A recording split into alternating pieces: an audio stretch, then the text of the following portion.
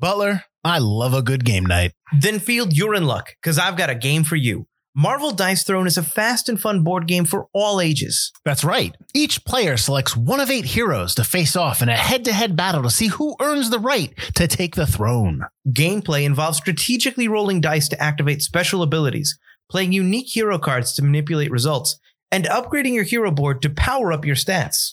This is currently being crowdfunded on Kickstarter and will have Kickstarter exclusives. Go there now to reserve your copy. Hey, I'm Shamar. And I'm Andrew. We're going to be doing a deep dive on all the connected DC animated movies and their cinematic universe. Yes, I'm here to discuss the interconnected storylines and point out how jacked everybody is. And I'm here to share deep comic book knowledge like Batman having his own sneaker line. So check out yet another DC animated podcast. Part of the Forgotten Entertainment family and coming soon wherever you listen to your podcast. Ladies and gentlemen, please notice that exits are conveniently located at the front and rear of this auditorium. When leaving the theater, we suggest that the exit at the front of the auditorium will allow you easier access to the parking areas. Thank you.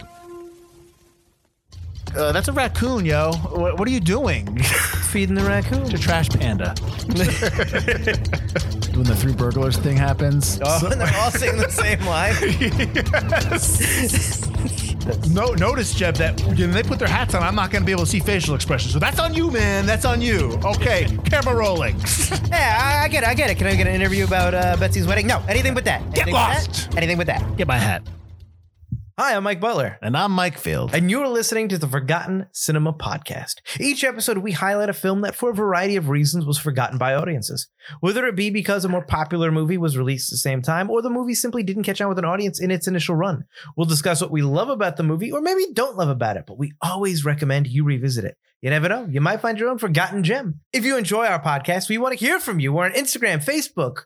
Our podcast is available on all platforms with a backlog of over 100 episodes for your listening pleasure. That was probably one of the worst ones you've ever done. I think so. Like, I'm sure you're going to edit out all the mistakes, but like you made a crap ton of mistakes. I made a couple mistakes. There were some the people won't know. They won't know because you hide your mistakes well, but yeah, I know. I'll be re-recording. I know. I'll be re-recording all of that. It's just going to sound different. It's like in a different room. Nice. So how you doing? I am doing okay. All right. That's first of all, that does not sound like him at all. I don't know what the hell that was. Oh God. So we were doing the 1984 movie Starman. I was going to originally, after you said okay, I was just going to say I put a baby in you. I decided to go with a different route. Oh God. This episode's off to a great start. Answering a NASA message intended for aliens. What? It's intended for him. A space being. Hold up. Answering a NASA message intended for aliens. A space being tries to. It's intended for him. Exactly. Why did he answering a NASA message? A space being tries to. Come on. Who did the synopsis? All right. Answering a NASA message intended for aliens, a space being tries to contact mankind, but an American missile grounds his ship. Scrambling, the so-called Starman inhabits the body of a late Wisconsinite and kidnaps the dead man's widow, Jenny Hayden. Determined to reunite with a vessel from his home planet at a predetermined site, Starman and Jenny travel to Arizona. Pursued by military officials trying to kill him, Starman forges a lasting bond with Jenny. That's a terrible synopsis. This synopsis is awful. This is just awful. Holy cow, that's bad. Wow. I mean, like, honestly. So we're doing Starman and just ignore that as synopsis because that is quite that would not make me want to watch this movie at all. No, that was a bad synopsis. Yeah, not good. So Starman has a runtime of 115 minutes. It's rated PG. Production budget of $22 million. Release date was Friday, December 14th, 1984. Opening weekend, it did 2.8 million. Domestic, 28.7. There's no worldwide numbers. I do not believe it came out worldwide, which is, I'm surprised. Surprised it did not. Yeah, this thing's like, I think this would do well in at least, maybe Australia and England. Anyways, production company was actually Industrial Light and Magic and Delphi 2 Productions, distributed by Columbia Pictures. And we'll get into that. So it came out on the 14th. Went up against Dune, Butler's favorite film. Well, you like Dune. Oh, I like Dune. I don't like the movie David Dune. You Lynch's like the book. I like the book. Yeah. I like the miniseries. I don't like David Lynch's Dune, which is weird because I love David Lynch. Interesting. Also coming up against The Cotton Club, Runaway, which I watched a trailer for, and Falling in Love. It also had a limited release of A Passage to India, which is a David Lean film, and the movie 1984, which is coincidence enough. It's the year 1984. Imagine that. What? On the 21st of December, you've got these are the, I assume, holiday films that are coming out for this holiday season. Now, this is the 80s, so maybe they don't kind of set movies up. I was going to say, you seem like you're not a big fan of this lineup. Well, no. The 14th, I understand Dune, The Cotton Club, Runaway. No, I mean the 21st. Oh, well, here we go. Yeah. Johnny Dangerously, which is Michael Keaton, right? I believe so. Yeah, that's not bad. Protocol. Okay. Mickey and Maude, which is, what's his name? Dudley Moore. And then Breaking 2, Electric Boogaloo. But you also had a limited release of The Flamingo Kid, The River, and Birdie. Believe The River's with Mel Gibson. On the 7th of December, you had City Heat. 2010, the year we made contact, which is an episode we did last season. And also, and since if you listen to that episode, you know that Beverly Hills Cop 2 or Beverly Hills Cop, came out 2 days before 2010 and killed everything. Yeah, Beverly Hills Cop is the monster this month. So Starman opened up 6th, I think, opening weekend. 6th place. That has everything to do with Beverly Hills Cop, or most of it. All right, so this movie is directed by, for those who may not know, John Carpenter. He's done Halloween, Escape from New York and LA, and Prince of Darkness, which is what we did this past Forgotten Horror season. And In the Mouth of Madness. Which we did this past Forgotten Horror season. Absolutely. Written by Bruce A. Evans and Reynald Gideon. Evans has done Mr. Brooks, another episode we did. He's also done Cuffs. He was nominated for an Oscar for writing for Stand By Me. Really good film. Gideon is his writing partner, so he was also nominated for Stand By Me, but he's also nominated for a live action short subject of Frog Story, and he's written Jungle to Jungle.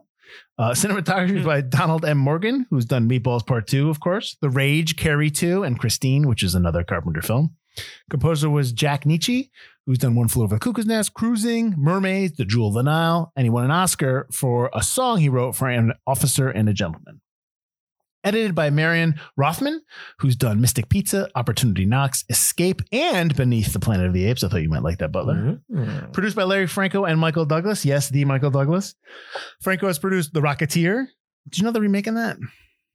Well, they're not remaking it. It's a sequel. Well, they're redoing it. Yeah. I'm all right with that. I was asking you if you knew that. That's all. I wasn't making a comment. Boo. I was just saying it's coming back out. David Oyelowo is going to be the new guy, right? He's going to be the Rocketeer? He's going to be the new one, yeah. Yeah. Mars Attacks and Sleepy Hollow, as well as Franco's producing credits. And then Douglas I tried to find movies that Douglas wasn't in that he produces, because he does produce a lot of his films, including the one we did this past couple weeks, this for this season, The Ghost in the Darkness. Mm-hmm. But he's also produced Flatliners, Radio Flyer, and Made in America. I'm trying to find movies he wasn't in. Oh, cool. I didn't know he did Made in America. Yeah. So Jeff Bridges is Starman. AKA Scott. Yeah, Scott Hayden. He plays the cloned version of Jenny Hayden's husband, Scott Hayden. Right? Scott? Yeah. Scott, yep. He has won an Oscar for his role in Crazy Heart. He's also been nominated for Hell or High Water, True Grit, and The Contender. He's in a ton of stuff, obviously. The Big Lebowski. Bad Times at the El Royale, which is another episode we did last season. Yep. Jeff Bridges has quite the career. Karen Allen as Jenny Hayden. She's in Raiders of the Lost Ark, Scrooge, and In the Bedroom. Karen Allen does a lot of theater. Does a lot of stuff outside of the cinema, which is probably why you don't see a lot of her in the cinema. Charles Martin Smith plays Mark Sherman. He's in The Untouchables, American Graffiti, and Dolphin Tale. Richard Jekyll as George Fox, who was nominated for an Oscar for Sometimes a Great Notion. He's also been in The Dirty Dozen and the 1957 version of 3:10 to Yuma. And why I bring that up is because we covered the remake of 3:10 to Yuma a few seasons ago. Yes, we did. And Tony Edwards as Sergeant Lemon. You may know him as the limo driver in Hot Shots Part 2. He's also in Chud, Bud the Chud. Oh, boy. And The Experts. Robert Phelan as Major Bell. He's in 3 Days of the Condor, another episode we did, and Halloween. Ted White as Deer Hunter. And the only reason I have Ted White here as Deer Hunter is because he also is Jason in the Friday the 13th, the final chapter. Year. Yeah, same year. He's also in Romancing the Stone, and he's a big time stunt guy.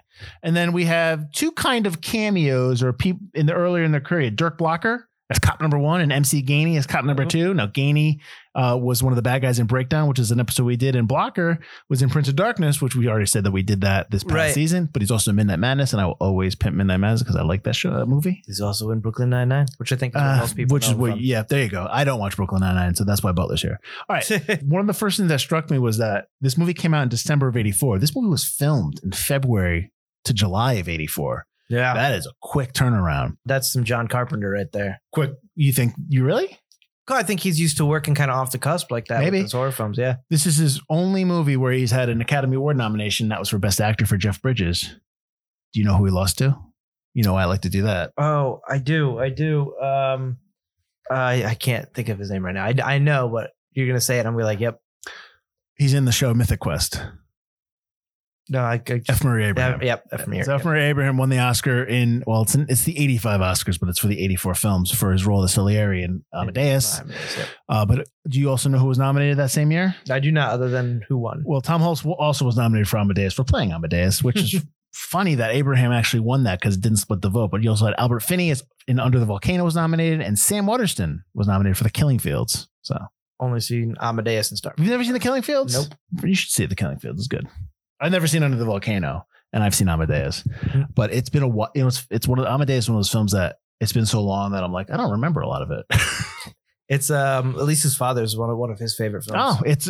I know it's a really good film. I just haven't seen it. I just have not seen it. So I'm going to get into one quick note before we get going. So Columbia was developing two films at the same time. One was Starman, and one was this other film. And this other film, they were doing it simultaneously, and they were like, we have to make a decision. We have to make a decision as to which film we're going to stick with and just get rid of the other film and have it go to another studio. Right. So they chose this film to stay with. They chose to stay with Starman, and they put the other film, they gave it to a rival studio. Now that script was called Night Skies. Mm-hmm. What did Night Skies become? Become the family-friendly hit E.T. the Extraterrestrial. Oh! Womp, womp. Although, to be fair, Night Skies would not have done well. Well, you don't know Night Skies was a much different movie. No, I know that. And you also don't know if Columbia is going to work with Spielberg, who ended up doing E.T., right, to develop it into what E.T. became. Oh, yeah. You know what I mean? So it might have been a completely different film. Yeah. But still. Oops. And what's funny about that is they chose Starman, and then this was in 79. And then E.T. came out. Beat it first. Yeah. And then they waited like 3 years before they even went back to it. Because they didn't want it, because E.T. was so similar, or they thought it was so similar, which I don't think it's very similar. And they were just like, well, can't release it now. Yeah. I think releasing it sooner, closer to E.T. would have been even better for the film. Yeah, yeah. Because people would have wanted that kind of story. Mm-hmm.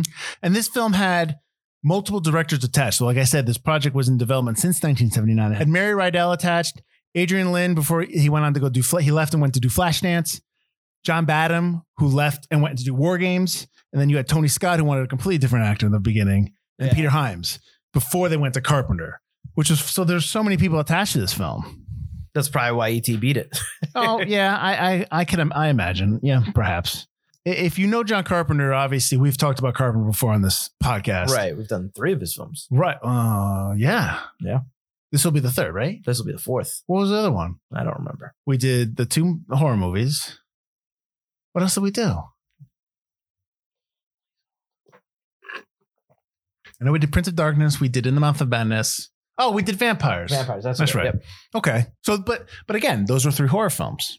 Well, this is, here you go. Go find something that's not a horror film other than Starman. And the reason why exactly. One of the reasons why Carpenter did this movie is because this came after The Thing, which everyone loves The Thing. But not in 1980s. Exactly. The Thing is so good, but The Thing was a huge box office flop back in the 80s. So he wanted to do a movie that show that he's employable in Hollywood. Like, listen, hey, I can play by your rules kind of thing. I think that's hilarious. And I will say this movie's really good. I think this movie's really good. Do you not think that? Oh, look no, I do. Look on your face. It's like, there's going to be a fight. No, Starman is awesome. Yeah, I love Starman. Yes, it's so good. And I think a part of it, that's one of the reasons why it's so good, is your 2 leads. Is not just, I mean, the movie in and of itself is somewhat dramatic and obviously, but if the 2 leads are not, the movie hinges on your leads, right? For sure. If they're not charismatic in terms of, or you don't buy that they fall in love, then your movie's just kind of like it's going to fall apart. It's a love story. Yeah. Yeah. It's definitely a romance. It's definitely a sci-fi love story romance. It's not an action film. It's not, it's science fiction. It's in the science fiction world, but it's not in terms of sci-fi action, sci-fi thriller. It's nothing like that. Correct. It's a straight up love story. Mm-hmm. So I'm curious when we get to the question in terms of why we think it was forgotten.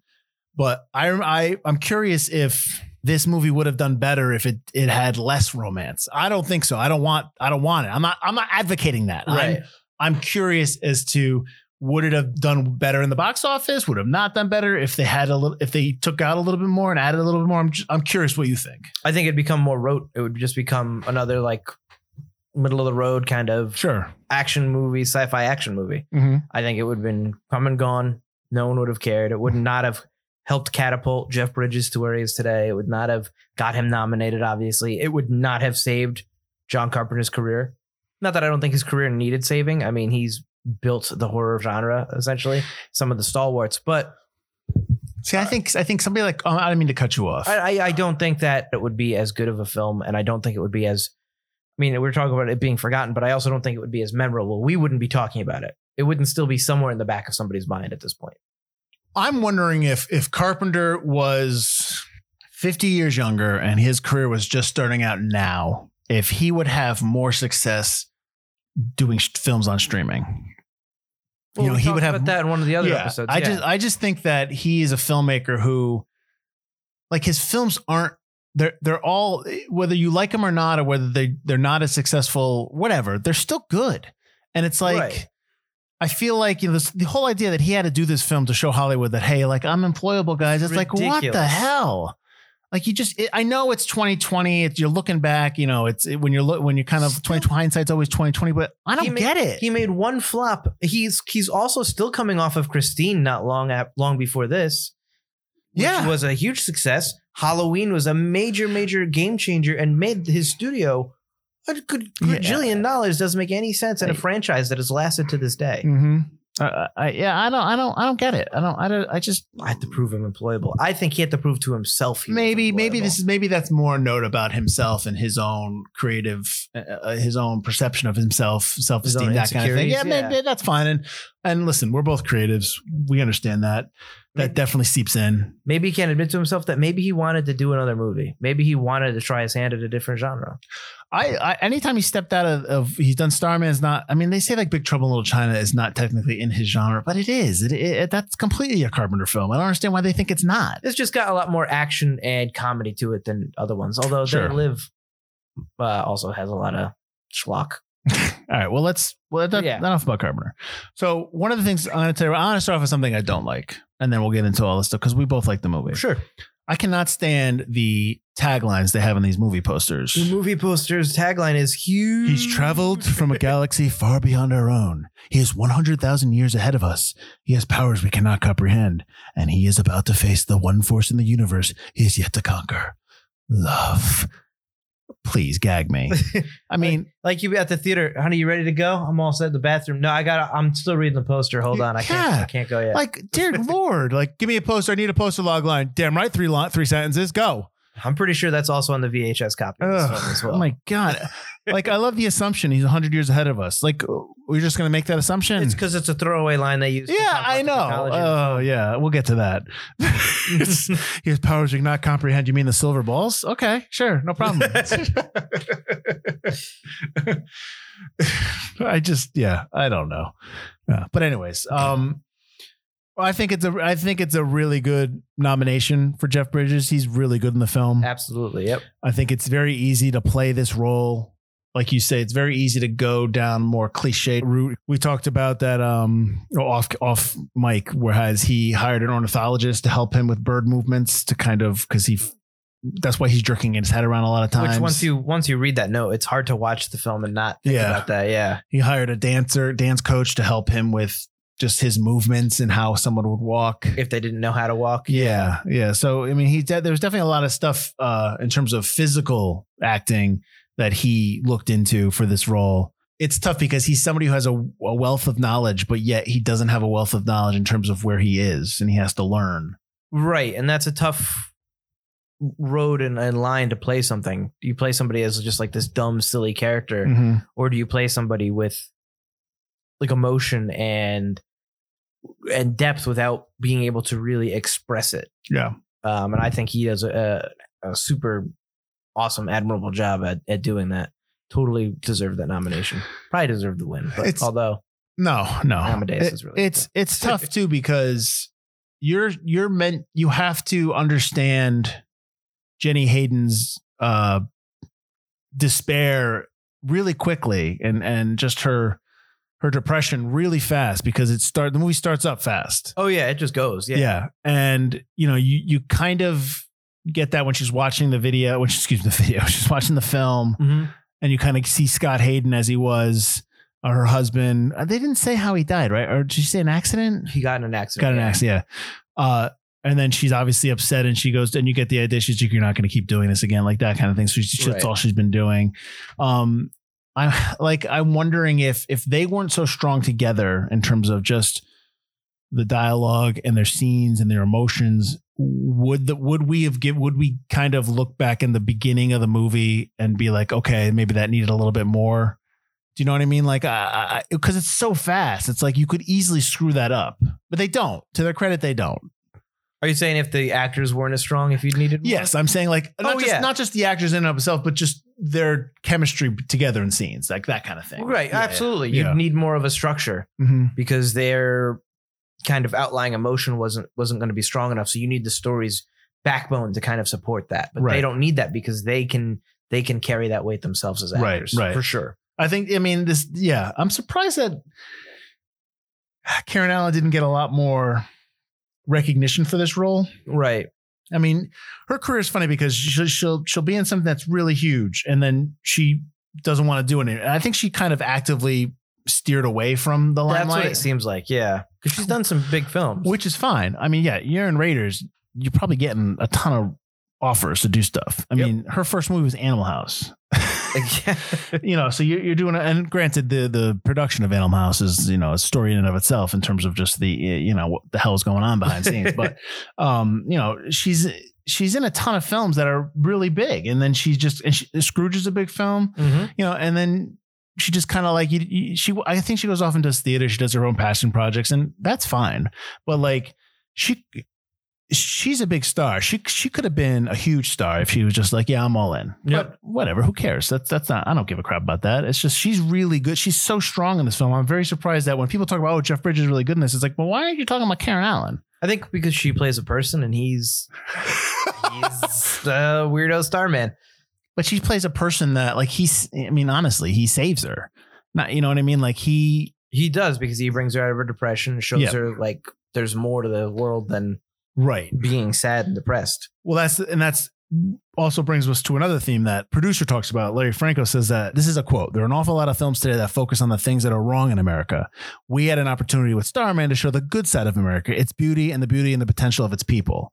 So I think that's something, in terms of the Charles Martin Smith character, Mark Sherman's character, where he's the government guy, he's trying to chase him down, but he's an inherently good guy.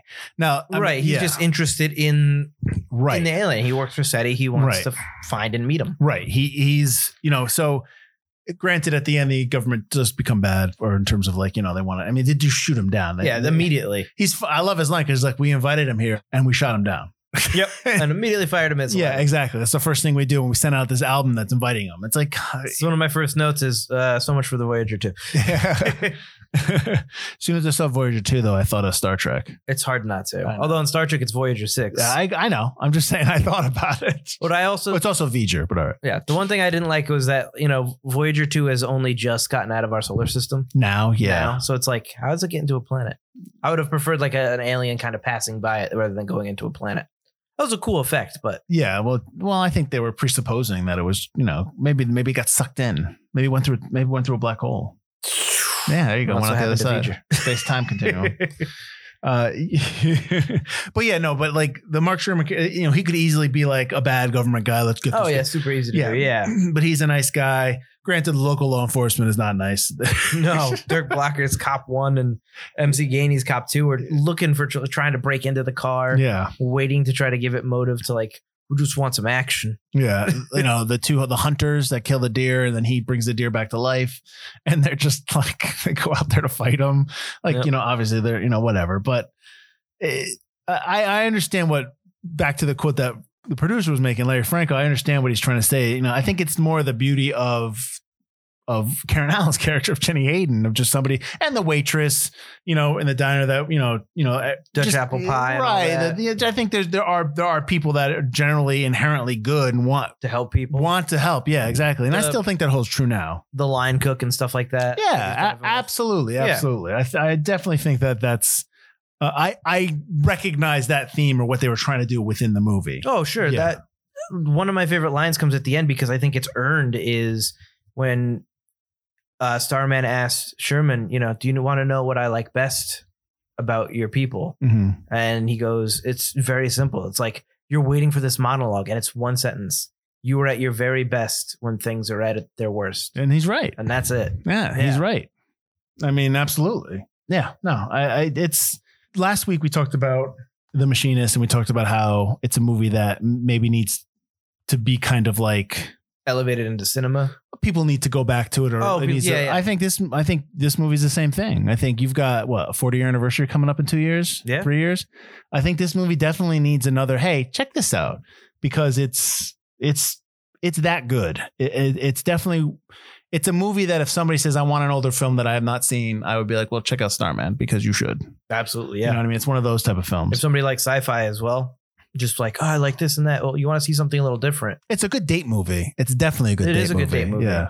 It's also nice that it's like a romantic sci-fi film. Like I always like when you combine genres that don't people don't just go together. Yeah. We always talk about how all stories are done.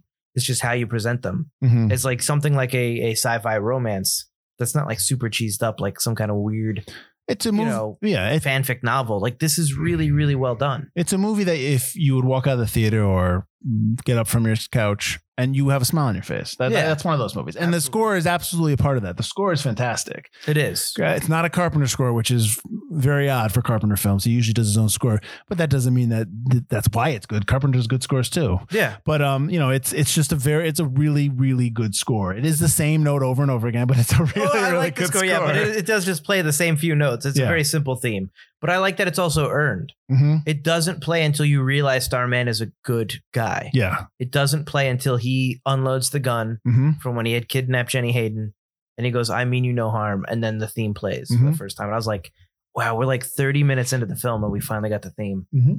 So yeah, I think that's really well done. And I think it's really cool that you do that, because a lot of movies would just open with your theme and be like, all right, here's what we're doing. We're going to play this theme. He holds that emotional throughway until 30 minutes once you learn who Starman is with Jenny Hayden. Well, let me ask you this about the theme then, about the score, because we talked about this the last time with either the In the Mouth of Madness one or Prince of Darkness, how Carpenter doesn't like Mickey Mousing in scores. Do you think this score is a Mickey Mouse score? Absolutely. Explain what we're talking about. So Mickey Mousing is like, the best example is John Williams, where your score elevates your emotion. The score is telling the story. The score is kind of a crib sheet, or it's cheating. It's forcing you into an emotional state. It's cueing you on how you need to be happy. Yeah. You need to, and it's also matching beats into the movie too. Like, correct. Like, like if somebody's punching them, it's like boom, boom, boom, like that kind of thing. Which, although, I mean, the Halloween score is no, absolutely Mickey Mouse. He's not using that as a negative connotation. He's just saying there's two different types of scores. Yeah. But yes, this is absolutely Mickey Mousing. Mm-hmm. But I think that's what he was going for with this film, to show people I can do it. Yeah, no, absolutely. Yeah. I agree. I can agree with that. I can work with other people. It doesn't have to just be my show. Yeah. Yeah, no, I hear that. Absolutely. Though this movie has a couple uncredited rewrites. So Dean Reisner, who wrote Dirty Harry and Blue Thunder, amongst other things, did an uncredited rewrite for Carpenter. And one of the things he did was that there was a lot of political implications within the movie. Right. And Carpenter had him take those out, which I think was a good move. Right. That would change the movie. The movie's about their relationship, not about like, you should be, the Democrat or Republican or, you know, wartime is right. It's not what this is about. I can sit here and make the case that the movie is about the saving of Jenny Hayden as a person. You know what I mean? Oh, sure. I mean, you can definitely at its core, that's what it's about. Almost. It's about her. She's the lead. So yeah, but Which is anyways, definitely the person that you are supposed to be following through. Of this course. adventure, yeah. well, yeah, obviously you're not supposed to relate to the Starman. And if you do, yeah, if you're relating to Starman, you might want to talk to somebody. It also had an uncredited rewrite by Diane Thomas and Edward Zwick. I don't know if they did it together, but Thomas is wrote Romancing the Stone, and Zwick has written, amongst other things, The Last Samurai. So they also had a little uncredited rewrite. Now I don't know what they added. I don't know, what they took out, but those are the notes I have. Did you like the baby, the growing of the transformation? Of Starman, the transformation.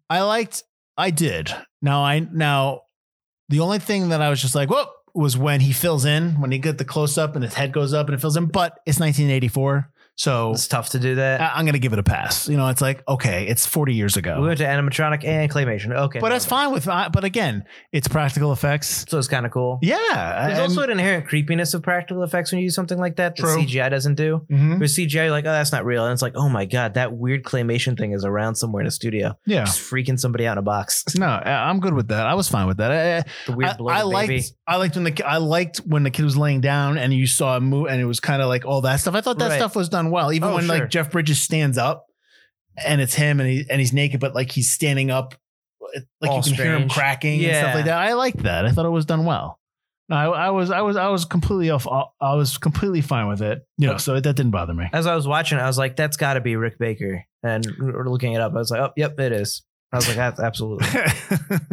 That is some Werewolf in London kind of stuff. So the crash landing of the small run effects, the crash landing, that was a model of the vehicle UFO. Was that what you think that was a model? Explosion going down? No, they really burned Yeah. forest for that. Okay.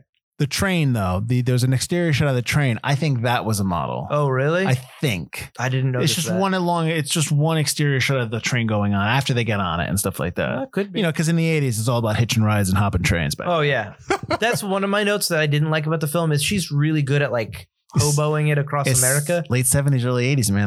This is before white paneled vans are terrorizing the kids in the suburbs. This is one instance. Well, I'm just saying that she's really good at it, like she's done it before. Yeah. But it's like you get no implication that she's done it before. Well, you have to understand again, we're talking about somebody go jump who's- on this boxcar. How old do you think Go she ahead. is? In this film? Yeah. 30s. Okay. So she grew up in like the late 60s, early 70s. I get that. Yeah, it's totally and out in the Midwest.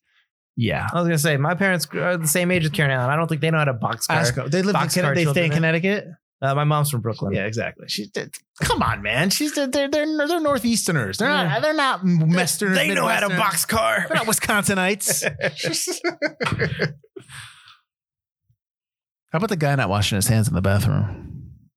No one ever friggin' washes their hands in the bathroom. Like he That's one didn't thing I've even noticed. make a turn to the sink. But also, it's kind of because Starman was a little creeping him out there. He can still wash his hands. He's bigger than Starman. He couldn't take him. Everywhere I go. Speaking of the 80s, how big was that Coke can she was drinking? Oh my God, that Coke can was huge. I was like, yes. What are they now? They're 12 They're ounces? 12-ounce cans. But That- you can still get cans that big in some No, rest stops. The tall ones you can. Yeah, Yeah, no, yeah. that was tall and wide. That had to be 24 ounces.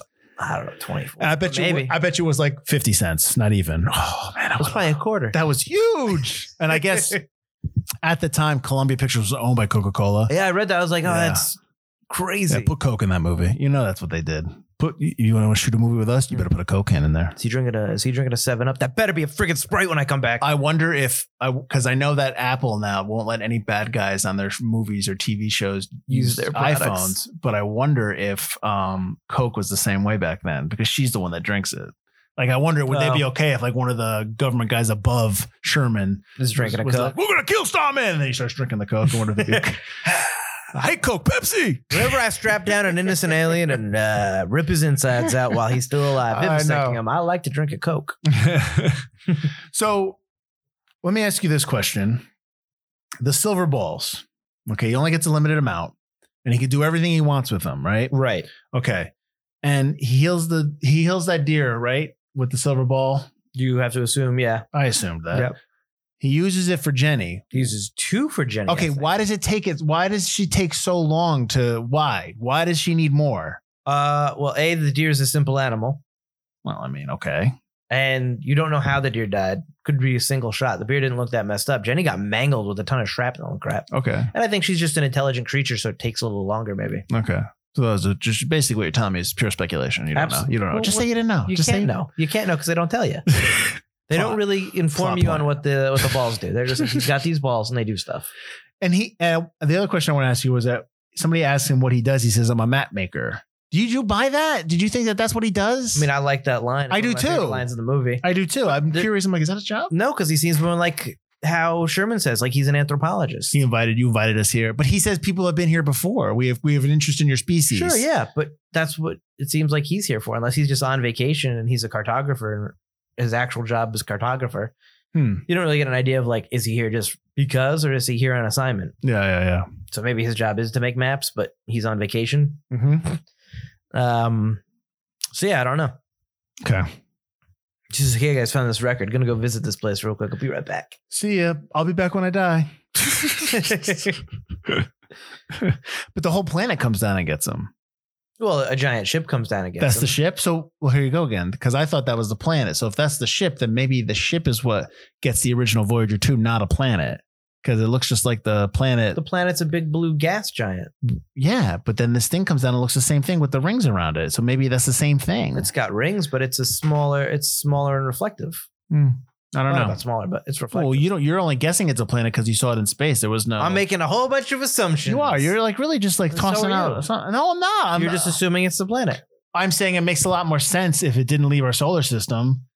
If it intercepted the ship. Yeah, That's and he's what a I'm non-corporeal corporeal being. Apparently, yeah, I read some where it was like he's made of energy. Like that's what he's just made of energy. Which, Yeah, I mean, you kind of get that idea. I guess. Yeah. I mean, but okay.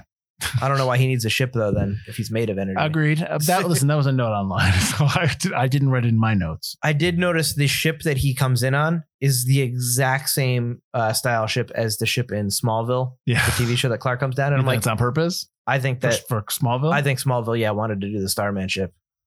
Okay, maybe. An alien learning to be human. They're like, oh, it's a good homage. Yeah, let's make I it. mean, no one will get it. No one will get it because we're cool. Yeah, absolutely. No, it's the exact same design. No, I don't want to join your cult, Chloe. No, I'm sorry. Aw. Really? Really? Oh, really? One of the things I wanted to ask you was there's a moment when they go back to when Sherman is with all the other guys. They're talking about the ship. They just opened the ship. He cracks it For the open. first time, yep. They go in, then they come back to Jenny and Starman, whatever they're doing. They come back to them and they suddenly know that he's Scott Hayden. It's all very them not finding them is very convenient, and them finding them is very convenient. Well, they don't, but they also have their moment where you're talking about when the guy says like, well, it's technology that's 100,000 years ahead of our time.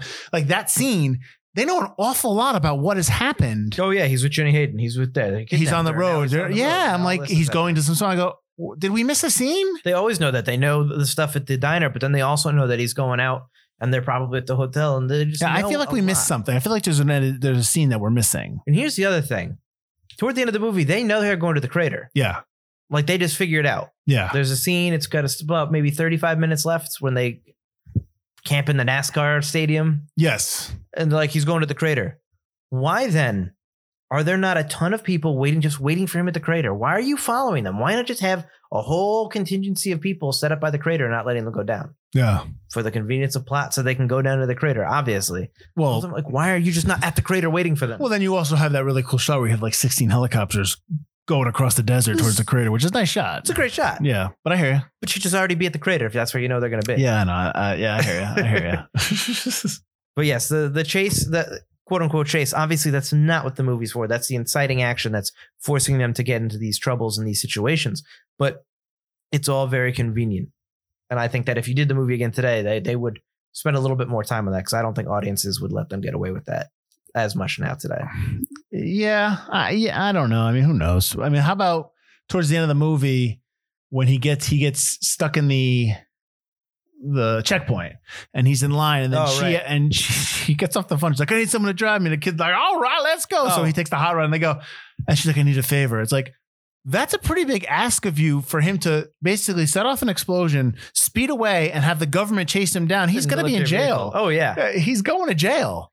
He was probably thinking he was going to get so much action. Like you just basically, you're going to get arrested. Yeah, no problem. All right. Yeah. I thought that was a really big ask of Jenny, but whatever. I love how Starman just gets in that line. He's just like, oh, everybody's lined up. All right, what's going He on? doesn't know what's going on. He doesn't know what's happening. I also love when he smokes a cigarette in the car when the line cook, he's driving with the line cook and he gives him the cigarette. Yeah. In the ways, yeah, because And he starts do coughing. you think he asked the ornithologist about that? How would a bird? Can you give this crow some a cigarette real quick? Give that egret a smoke of that. Let's find out what he does. All right, can you film that? All right, I'm gonna watch that on playback real quick. Speaking of animals, when she in the film that Jenny's watching, there's a moment where she's like feeding a raccoon. Yeah. I'm like, that's a raccoon, yo. What are you doing? Feeding the raccoon. It's a trash panda. Feeding the raccoon during the daylight. One of the other notes I have, wasn't a huge fan of it. I like the point of view of the alien when it first shows up. When it goes across scanning the water things and then it's looking, yeah. But I did not like the flashing or the audio cue. I like when it was like, I was just like, enough. Oh. That was a little too much because it was just loud and it was just like, enough already. And there's a moment too where she turns around and bumps into him.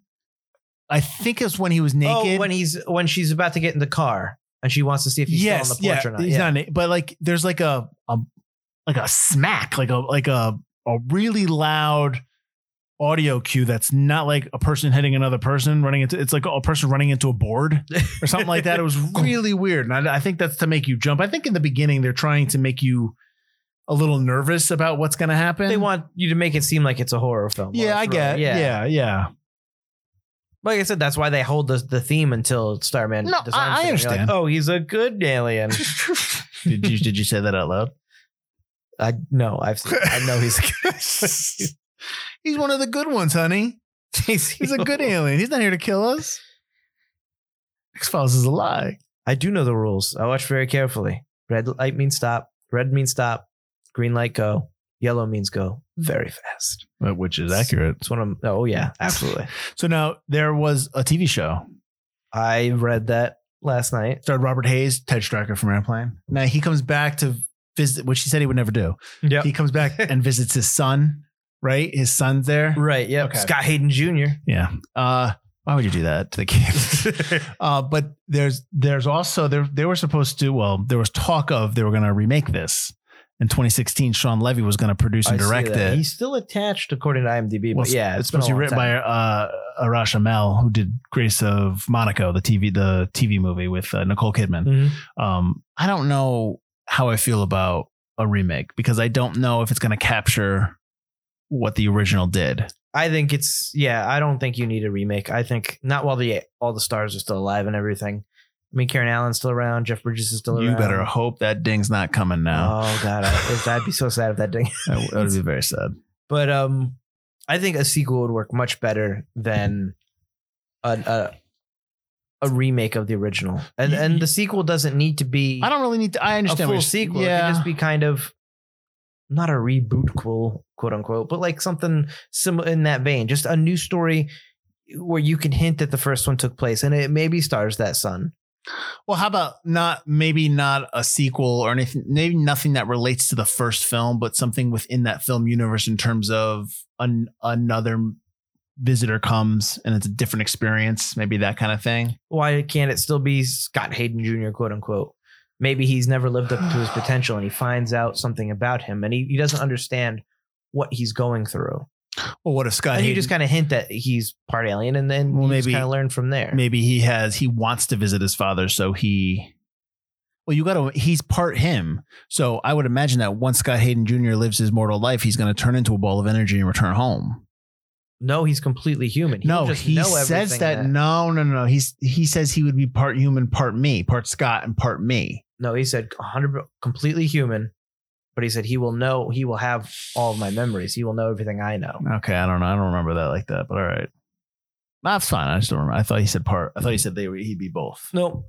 So he'd be completely human, but he'd know everything he knows. Okay. So maybe you have Scott like starting to have these memories pop into his head after he gets to adolescence, or he's 35 and he's working some dead end job and he's supposed to be a teacher, and maybe at the end he does become a teacher or some kind of You know, it doesn't have to be a teacher in a literal sense, but something that's like similar where you're like, oh, okay, that's what Starman meant. He would join SETI. Well, here's the thing, though. Let's be honest.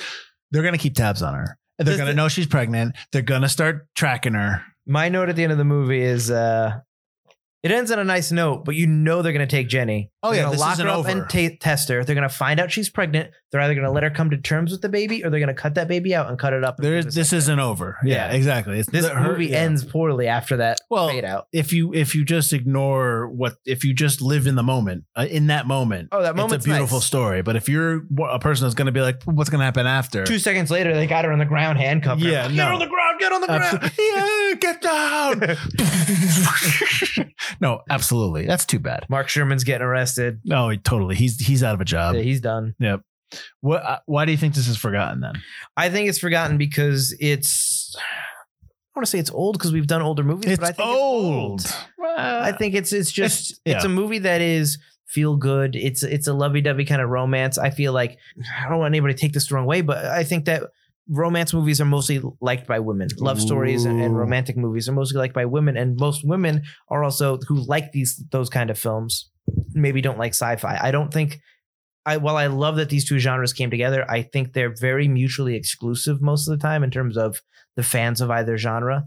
Big sci-fi guys aren't like, oh, I love a good romance. We talk about that all the time. Like a lot of guys don't go to love stories because they think it's like a macho kind of thing. We've talked about that before. And I think that holds people back from maybe wanting to go to a romantic sci-fi story. I think in terms of a trailer, in terms of like, hey, what's this movie about? Oh, it's about an alien that comes down and teaches, learns about love. I can understand somebody who does not like those films being like, pass. But the fact that it's 40 years old, I think it's no longer, people talk about it. People don't talk, when they talk about 80s films, and they talk about sci-fi, we talk about sci-fi all the time. Right. 80, like how sci-fi has its own genre within the decade. You don't talk about this film because you talk about 2010. You talk about Alien. You talk about Aliens. You talk about The Thing. Yeah, you talk about a lot of that stuff. And right. And so I think that's where kind of Starman gets kind of set aside because people don't equate Starman with those type of films. The other thing is this launches Jeff Bridges kind of, or helps to launch him. Gets some huge recognition. But now you think of Jeff Bridges, what's the first thing anybody my age or even your age probably thinks about? Big Lebowski. Exactly. And I think that overshadows a lot of his earlier career. Yeah, agreed. Agreed. I would say that I think time has turned this movie into a forgotten film. We don't say forgotten, just to clarify, because I feel like I need to keep clarifying it. We're not saying forgotten cinema like no one ever talks about it ever again. It's about just movies that maybe you don't talk about as much, or they're not brought up in the conversation. They've fallen a little bit out of the zeitgeist. Yeah. The term forgotten is completely relative to what we decide when we're doing this and to whatever you decide. And it's fine. If somebody comes up to me and said like, this movie's forgotten, I'm like, not by me, but I can understand why you think that. Yeah. So, but you might have seen it in theaters, but people younger than me have certainly. Absolutely. So yes. I grew up with the VHS copy. No one's growing up with the DVD Blu-ray copy. I will say this, that I think that while Jeff Bridges gets a lot of the recognition, and deservedly so, I really think Karen Allen should have got just as much because she is just as strong. I can sit here and if we were doing a debate, I can make a case that it's her movie only. I'm not going to because I know that it's just other factors, but like, if, you know how when you take a debate, you take a side. I can absolutely take that side because it is big time about her grief and about her coming to terms with her grief. Granted, it's a little bit of a cheat because it's her husband that he clones and he ends up giving her a baby at the end. Sure. So, but still, it's not about that. It's almost about reviving her faith in herself and life America, I know, is part of the backdrop in terms of that theme, but it's more about her. And I think that upon watching this again, her performance I think should be a little bit more elevated in terms of like, oh, she's really good in this movie, like that kind of thing. She just got a Saturn Award, right? Oh, that's not. Yeah, I know it. Yes, agreed. Yes, she just got a Saturn. Yeah, but still, everyone knows her from Raiders and from the Crystal Skull. Maybe some from Scrooged. Maybe, oh, hey, she's in The Perfect Storm. But she should also know her for this movie as well, because she's really, really good in this film. Yep. And she's given a lot more to do in this movie than she is in Raiders. So, and I love Raiders. Yeah. She's not the damsel in distress. Not that she's the damsel in distress. But that's what she is. She is inherently, because Indiana Jones is the swashbuckling hero. Right. All right, cool. Where can they find us? ForgottenCinemaPodcast.com or ForgottenEntertainment.com, as we are part of the Forgotten Entertainment family. You can also find us on all those socials, Instagram, Facebook, Twitter. We're all over there. Check us out wherever you find us. Give us a rating, a review, subscribe. All that stuff helps our podcast to grow. Yeah, so that's it. Starman, check it out. We caught it on. You can rent it, right? I had to rent it. Yeah, you can rent it pretty much everywhere. Yeah, it's out there. It's available.